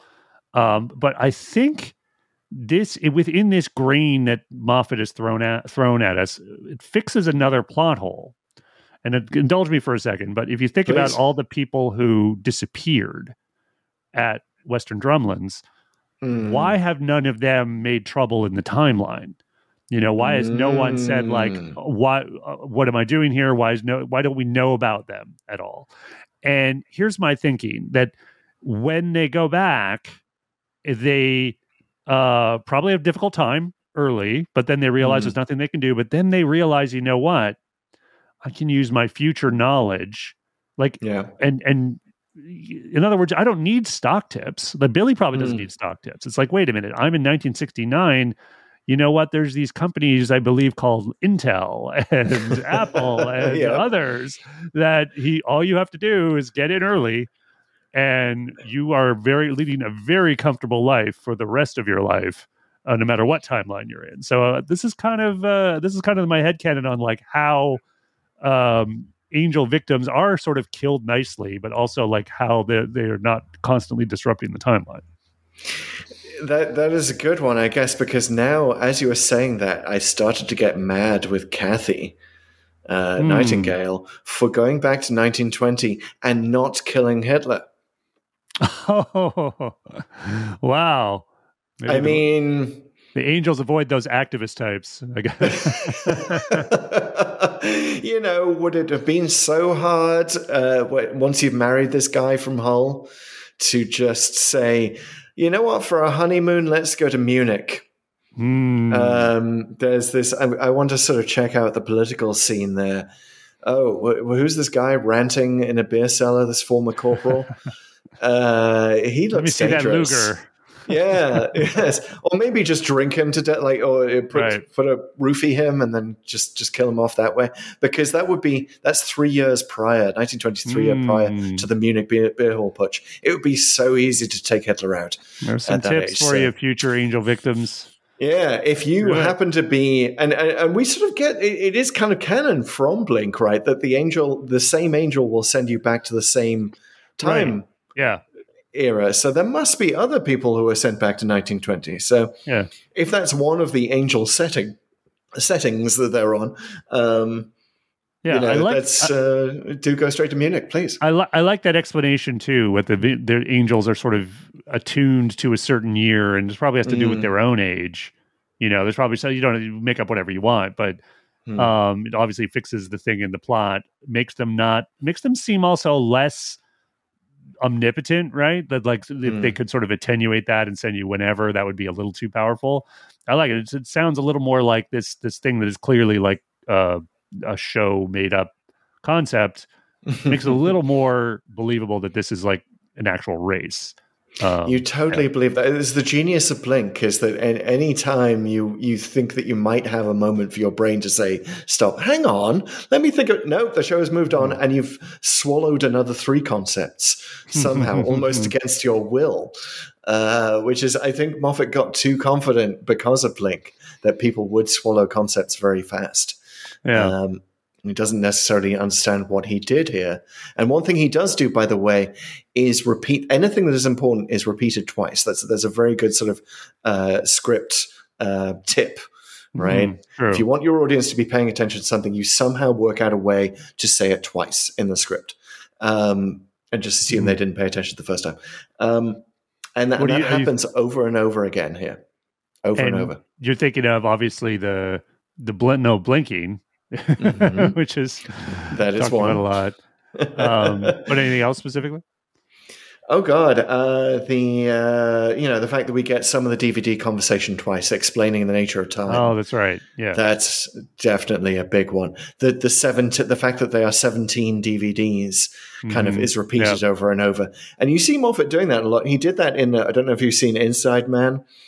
No. The Moffat thing on Netflix, but the opening episode they have Stanley Tucci solving a mystery where it's like a certain amount of money is deposited in the senator's wife's bank account every time they have sex. It's one of those clever Moffat-y things, but he does this where he's like repeats the riddle over and over. Why 17 DVDs? Why 17 DVDs? Right? So you see him doing that, and almost anything in this episode that's important, even telling Sally Sparrow to duck in the cold open happens twice. Yeah, absolutely. So much good writing. I mean, Moffat, one of the things he does here, obviously we talked about, the ontological implications, the bootstrap paradox. This is really his A game when it comes to sort of playing with time. He does a lot of that. Stephen Moffat, I got to say, whatever you think of as a showrunner, he's probably the showrunner that has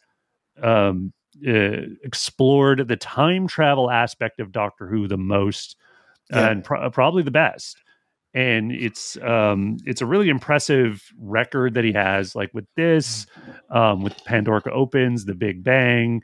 Even just the whole conceit of River Song, encountering the Doctor backwards. And I really would love to. I hope the rumor that we talked about in an earlier podcast that he's coming back with RTD again, sort of the Beatles, the band's back together, was good, and I hope he does this some more, because I feel like we haven't quite had that. We kind of went. I wouldn't say there's a lot that we could say about the Chibnall era, but it sort of didn't have quite that same sort of mind warpy cleverness in playing with time travel. And Chibnall kind of wants to be that. That is what's suggested to me by the whole timeless child thing. Like he wants to be Moffat in some ways, but you can't you can't out Moffat. And he is Moffat is like I sort of think of what Amy Pond says to the Doctor when in The Doctor's Wife, where the TARDIS comes alive. Amy Pond looks at him and says, "Did you wish really hard?"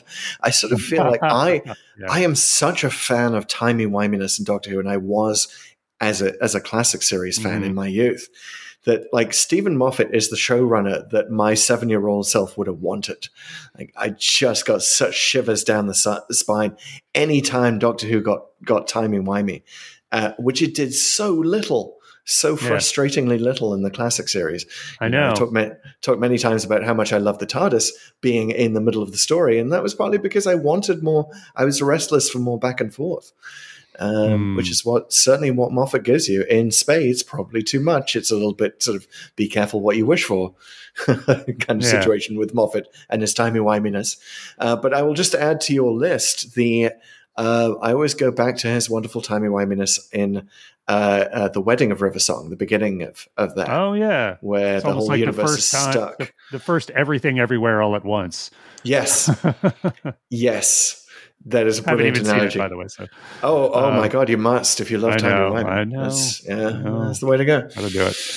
Dimensiony, why mention it? So we've filed a lot of praise on him, but I do think we should at least touch on sort of where they went with the Angels after this. And he sort of has made the analogy when he, taking this great concept, which was inevitable. It was inevitable they were going to bring the Angels back. Let's be real. You simply such a winning concept. Yes, there would have been a poetic, some poetry to just leaving them here, and that's it. But they went ahead and did Flesh and Stone, Time of Angels. That was Moffat as well.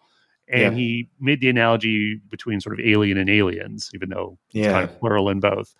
And unfortunately, I would say for the Angels themselves, and again, we'll get into reviewing the episode when we get to it, but it's definitely probably one of the worst because it takes away the thing that really makes them scary is you never actually see them move.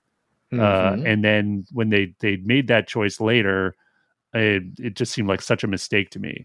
I think the most, and they wisely never did that again.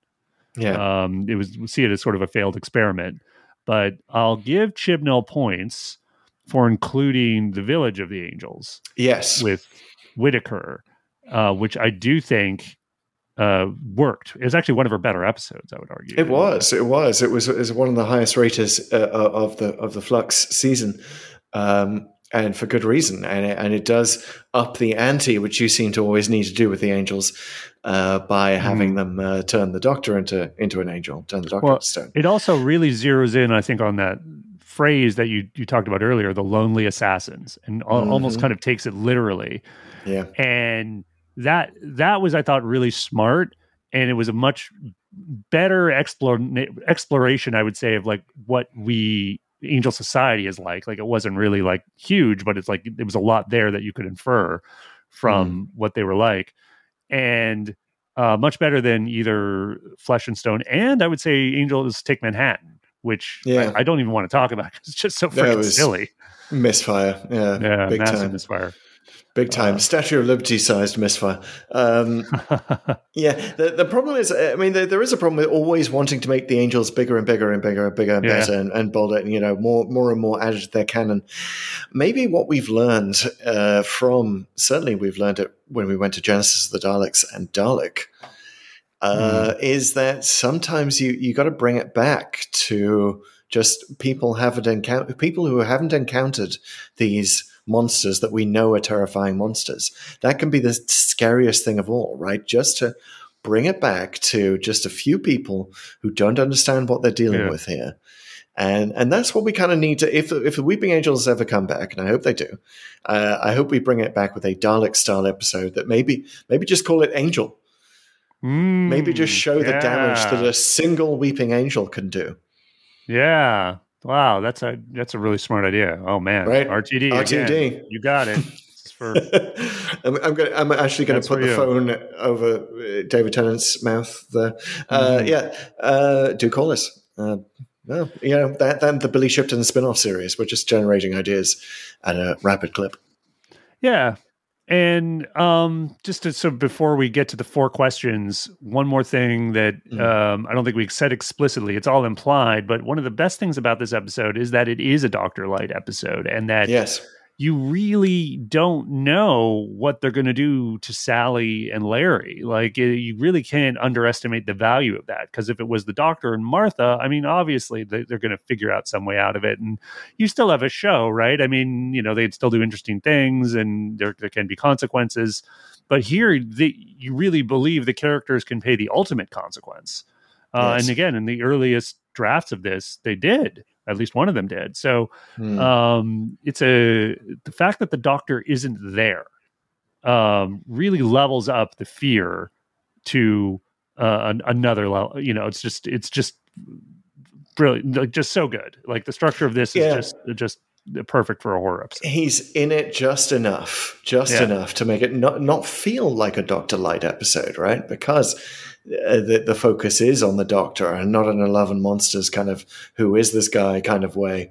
That's another valid approach. We'll get to Love and Monsters someday. But I actually really liked it. But this is sort of like, the Doctor is a mysterious image on a screen, which again is so meta.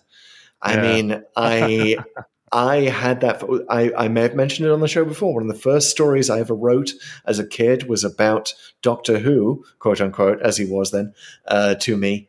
In his scarf, it was Tom Baker, pulling me into the screen. Right. Like, that was the story that I wrote. So the idea of the Doctor being an image on the screen who you can actually talk to or have some kind of dialogue with, like, that is very meta commentary on fandom itself, Doctor Who fandom itself. We've all had something like that fantasy. The fact that it was enmeshed in the story of Sally Sparrow, who is a child in the story that inspired this, really brings it back to that sense of, like, kids.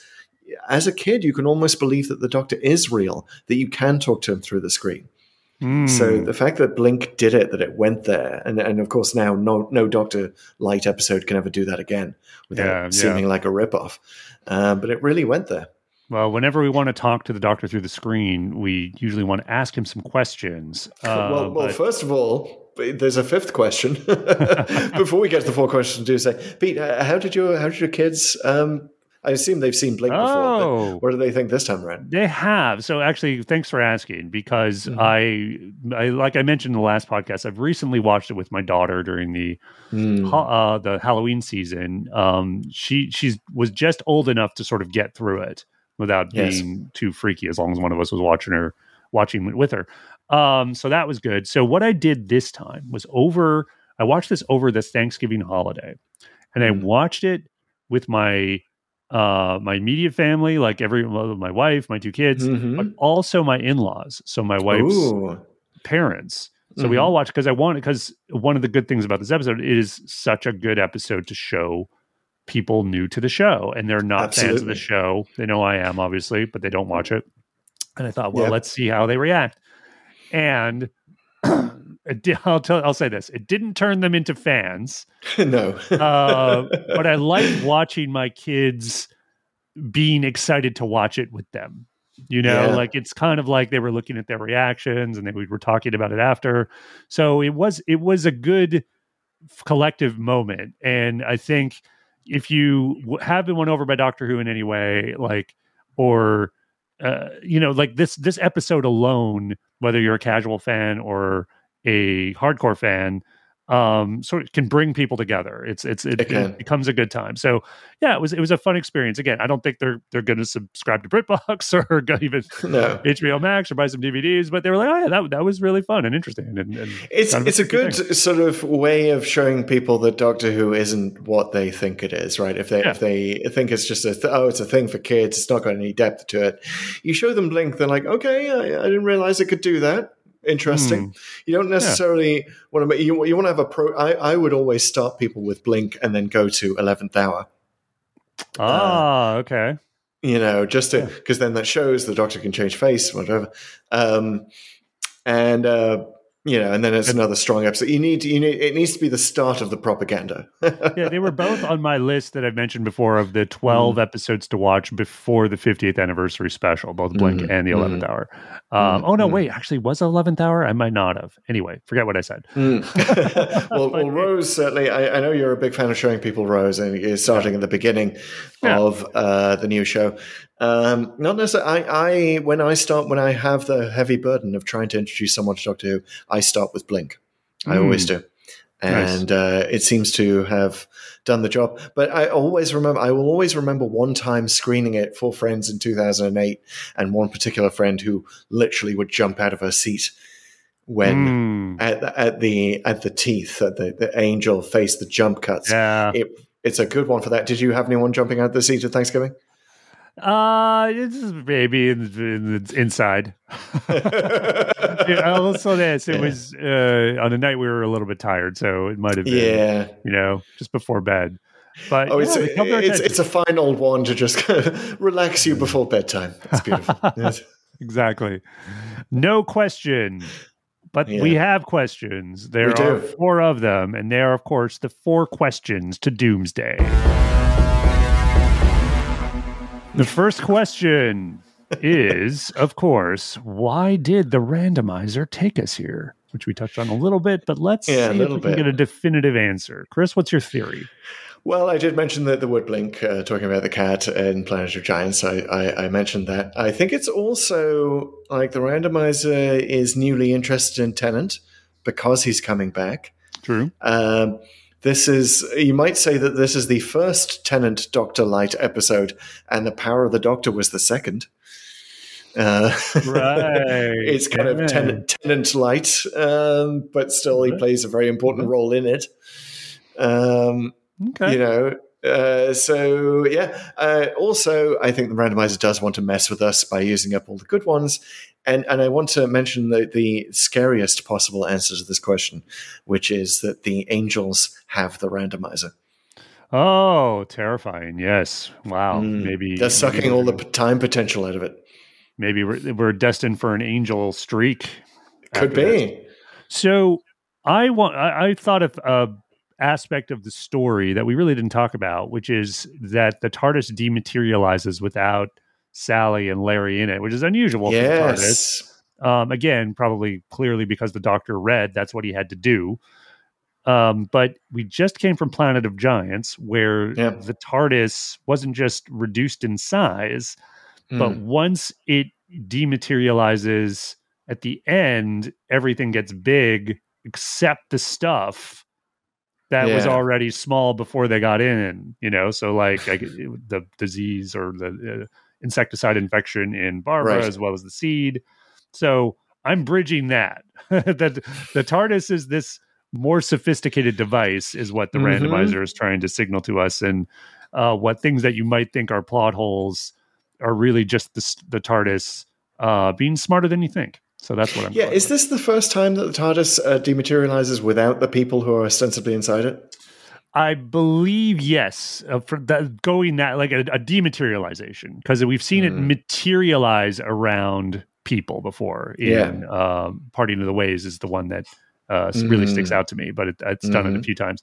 But I think this might be the first time it dematerializes without people.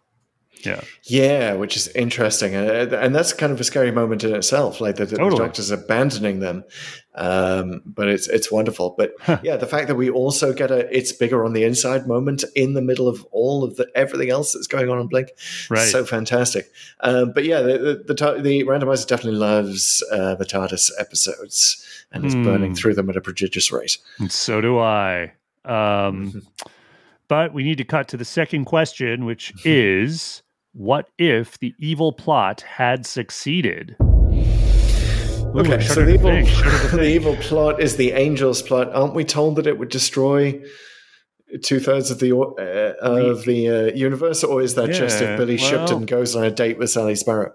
I think that was the Billy line, but basically the Angels don't just have the phone box; they get the phone box if their plot succeeds. And they came pretty close because they had that key.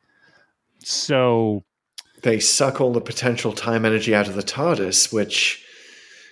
Well, I just felt like why wouldn't you just use the TARDIS to travel through time and effectively turn Earth into an angel farm? Well, here's why: because the TARDIS requires 6 people to stand around the console to be operated normally. Now, how are the Angels going to do that without looking at each other? Got it. So, I guess they would just suck all the time energy, and it's still the same difference. I guess it's just they can't time travel explicitly now. Though I guess I don't know. If you think about it, why couldn't they just send themselves back in time and then keep? I guess it depends on how long lived they are. You do sort of bring up the thorny question of angel reproduction. How do weeping angels get it on? Didn't know I'd be asking myself that question today. But yeah, are they like battery farmed, or is there weeping angel sex where they just don't look at each other? I will say in Blink, we don't get enough of what the Angels are exactly, and do they even have a culture / society? Again, and to a certain extent, you kind of wish they just left it at Blink and left that to our imaginations, because I think the explanations that sort of came later, not that there were explanations really, but like the depictions we saw said later didn't really add up to what we were thinking. But I always sort of thought the Angels themselves aren't even like humanoid in a sense, or if they are, they kind of aren't, because they're this sort of decoherent mess of probability and not really a statue. And that I like that idea scientifically. I don't know how that sort of manifests outside of the angel idea. But it makes me think even trying to think of angel society is probably the wrong idea, right? Like that they're more like things along the lines of those time-eating monsters we see in Father's Day and things like that. They're just these things that emerge or have emerged from space-time because of how weird it is, and not really a thing that evolved in the way a biological creature would. That's kind of what I think when I think of the Angels. Yeah, I mean, they've clearly evolved to turn into stone, so that, a very important part of their evolutionary process, we're told. But I'm now realizing that one of the best things about the Weeping Angels is, yes, they are another one of these Doctor Who cliches that they've been around since the dawn of time. Right. But because they never speak, they never have to utter the line, "We've been around since the beginning of time, Doctor." Well, and again, giving them a voice in Flesh and Stone and Time of the Angels, probably not the best idea. Yeah, exactly. They should just pass notes. They should. You look away from an angel and it's handing you a Post-it note.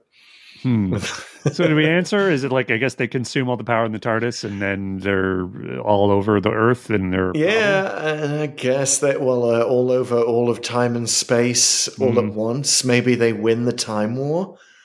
I mean, that is, it is possible. It is possible. And maybe we should consider this question. Could the Angels be potentially more devastating to the universe than the Daleks? Maybe. I mean, they consume time energy. They send things back in time, so they're not bothersome anymore.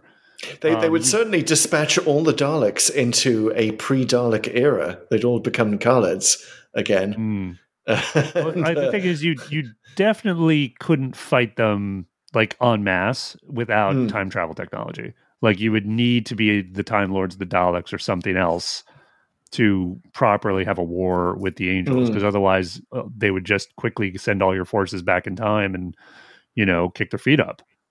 So it kind of makes it a more interesting time war, I will say that, than just a couple of ultra powerful races shooting at each other, which is ultimately what we got in Day of the Doctor. Right. Not complaining about Day of the Doctor, by the way. I'm just saying, I said at the time, it is one of those things where when we saw it on screen, the Time War, it was probably not, didn't add up entirely to what we wanted and we're expecting in terms of an actual time war where time was a thing that was used as a weapon. Now I'm just imagining a sort of last day of the Time War on Gallifrey where the enemy is the Weeping Angels. And you've got in Arcadia, like in the Sky Shields, you've got Time Lords who have like their eyes propped open. on stalks, like everyone's got the Clockwork Orange thing pulling their eyelids open all the time, and everyone's just looking in all directions at once. And what you would get instead of the telescope where you see the tiny Daleks coming out of the clouds, someone's turning the telescope and then suddenly it's just the Fang face. Yes, really the angel comes through the telescope. Like right there. Yeah, you'd have to shut down all scanners around Gallifrey. Okay, this is my new headcanon, by the way, for how the Master managed to destroy Gallifrey again in the Chibnall era. Yeah, there he just used angels. Yep. Yeah. Boom. Done. Okay, I love it. Satisfactory answer, even if it wasn't the question. All right. Third question. Where is the Clara Splinter?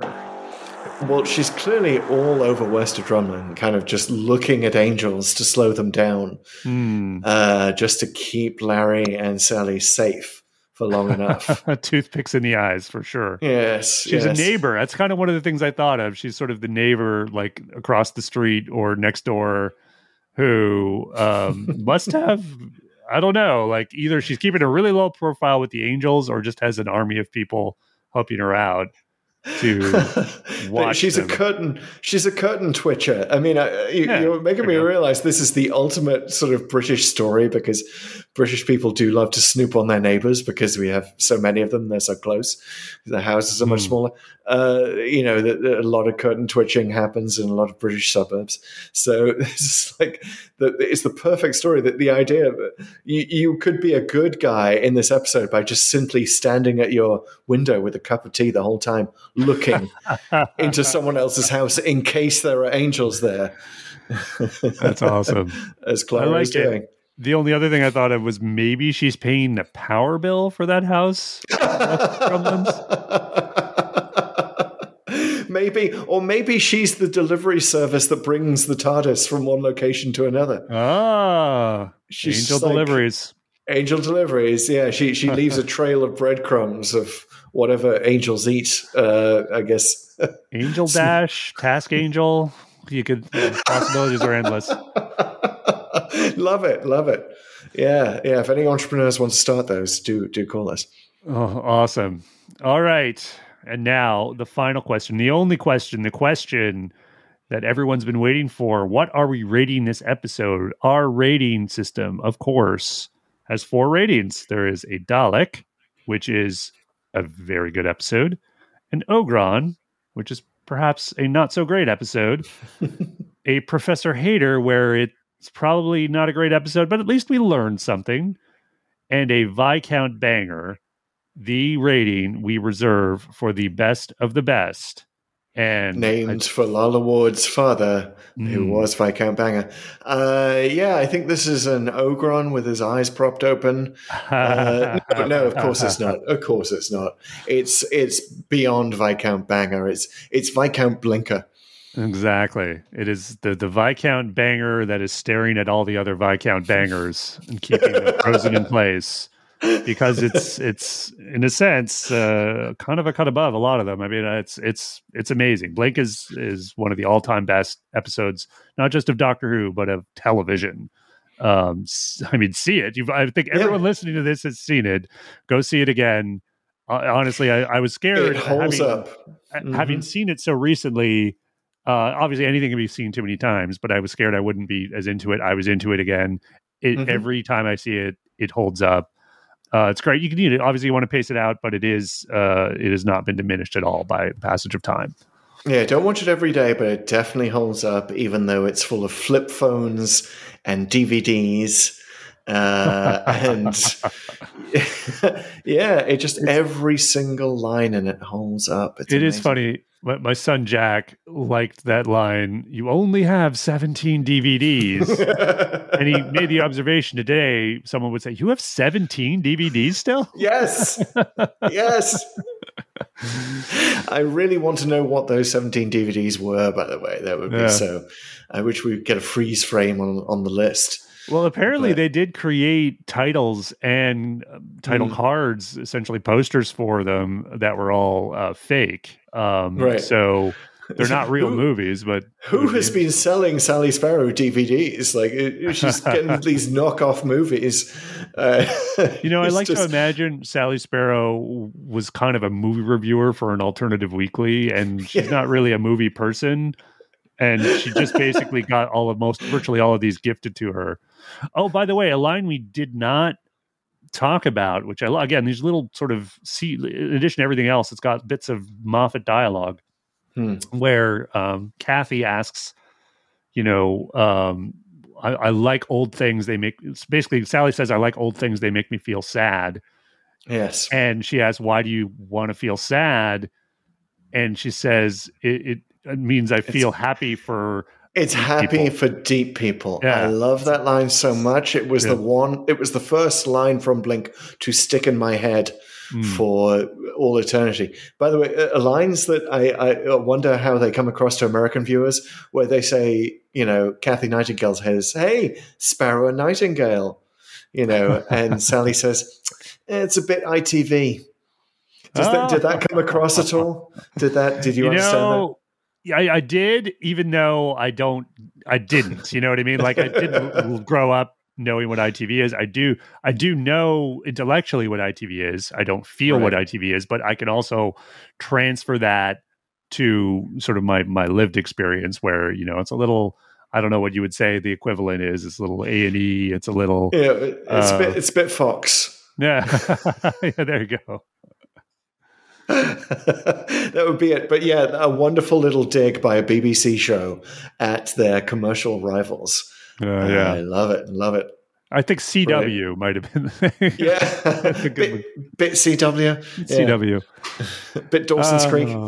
Nice. All right, guys. Believe it or not, we've blinked and we've come to the end of our commentary on Blink. Well, I was going to say we were both recording this when it was raining in our respective towns. And the rain has stopped here, so it is time for me to die.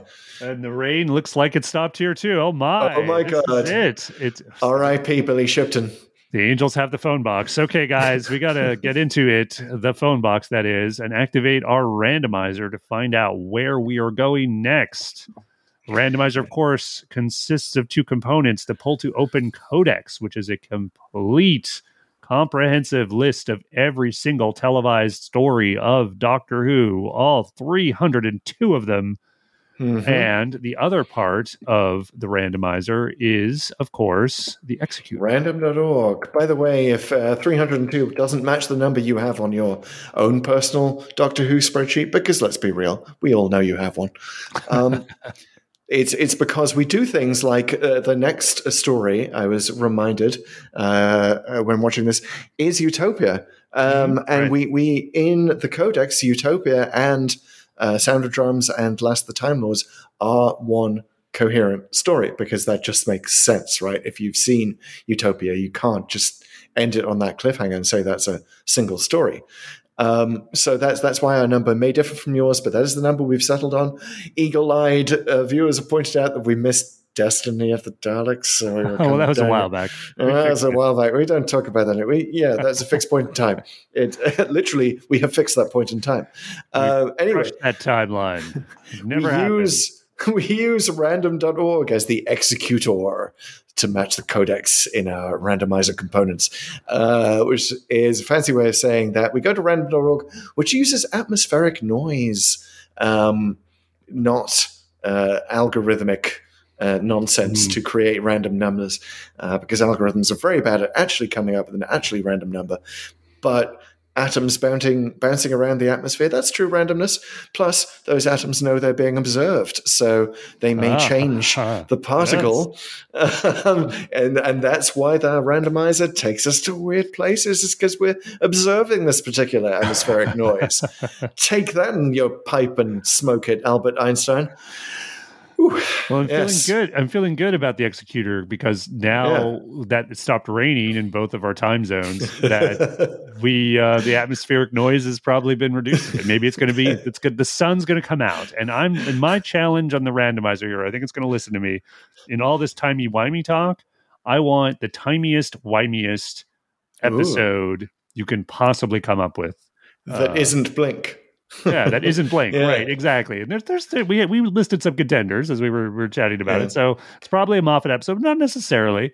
And even if it's not the timey-wimey, something where time travel is used as part of the story. So go for it, randomizer. Surprise me. Nice one. My challenge to the randomizer, we always issue challenges, is I am going to use that whole thing of where you stop it raining by taking an umbrella outside. Take us to an Angel episode, randomizer. I'm basically telling the randomizer to blink twice if it's been kidnapped. I love it. All right. All right. Are we ready? We're ready. Let's do this in 4, 3, 2, 1. Moisturize me. 176. We're still in New Who. 176. 170. Time locked. Idiot's Lantern. Oh, wow. It wanted to take us to another Tenant, though. Yeah. Though we recently passed that point in season 2 in the uploads, the Idiot's Lantern, which actually, weird fun fact, was the first episode we ever uploaded to YouTube. Whoa. Wow. See, look at the randomizer providing more sponsorship details for its sponsor, the Pull to Open podcast, just by bouncing off a time-locked episode. Okay. All right. Well, thanks. Thanks for the shout-out, randomizer. Thanks for the reminder. Second spin at the randomizer. Here we go. We're shaving 1 second off the countdown. It's 3, 2, 1. Unstable! 297. We're in Jody. Time locked. Bam. Ascension of the Cybermen. Oh, this is happening too often. Wow. Okay. We might have to create a new system at some point. I know. We're going to have to take out the time locked episodes, but there's so much fuel that we're using here. We're using up all the time potential. We are angels ourselves. I think this is our third countdown, so hopefully third and final. Now one more second off. 2, 1. Run, you clever boy. 261. We're still in New Who. It definitely wants us to be a New Who. And it is the Zygon Invasion and Zygon Inversion. Yes. Nice. Okay. It's time for some more Capaldi. Yeah. Clara. It fell back on its favorite doctor when it was like so frustrated. Like, guys, that one. Oh, well, fine. Have some more Capaldi. It's definitely balancing out all of the run of classic Who that we had a while back, where we couldn't escape to New Who, and now we can't escape from New Who. Yeah, this is an interesting one. There's a lot of stuff going on here. Obviously, brings back a classic monster. It has sort of one of those huge Capaldi speeches. It does. First thing I remember. Fits into a lot of New Who continuity, so it's got a lot of things going for it. So I'm looking forward to this one. Good choice, Randomizer. I definitely didn't feel too great about this particular set when it first came out, apart from the Capaldi speech. So it's nice then being forced to take another look. Pretty interesting. Absolutely. All right, guys, thank you so much for listening and joining us on our journey where we really tried not to blink, or rather we did blink in that we talked about it all the time and hopefully mined as much as we could have out of it. Hope you enjoyed it. If you have not yet subscribed to this podcast, which is what we are, please do. There's probably a button somewhere, and if you're watching us on YouTube, there's some kind of thing somewhere to turn on notifications. I think it's a bell.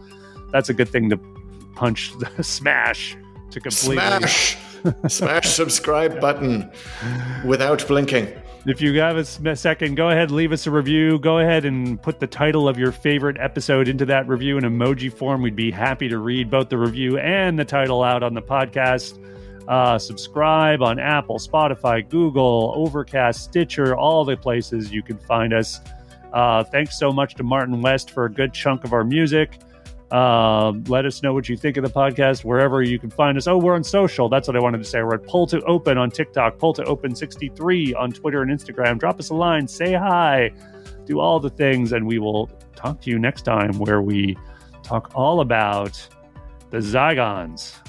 Yes, and in the meantime, there we go. Watch out for statues, everyone. All right, guys. It's been fun. Take care.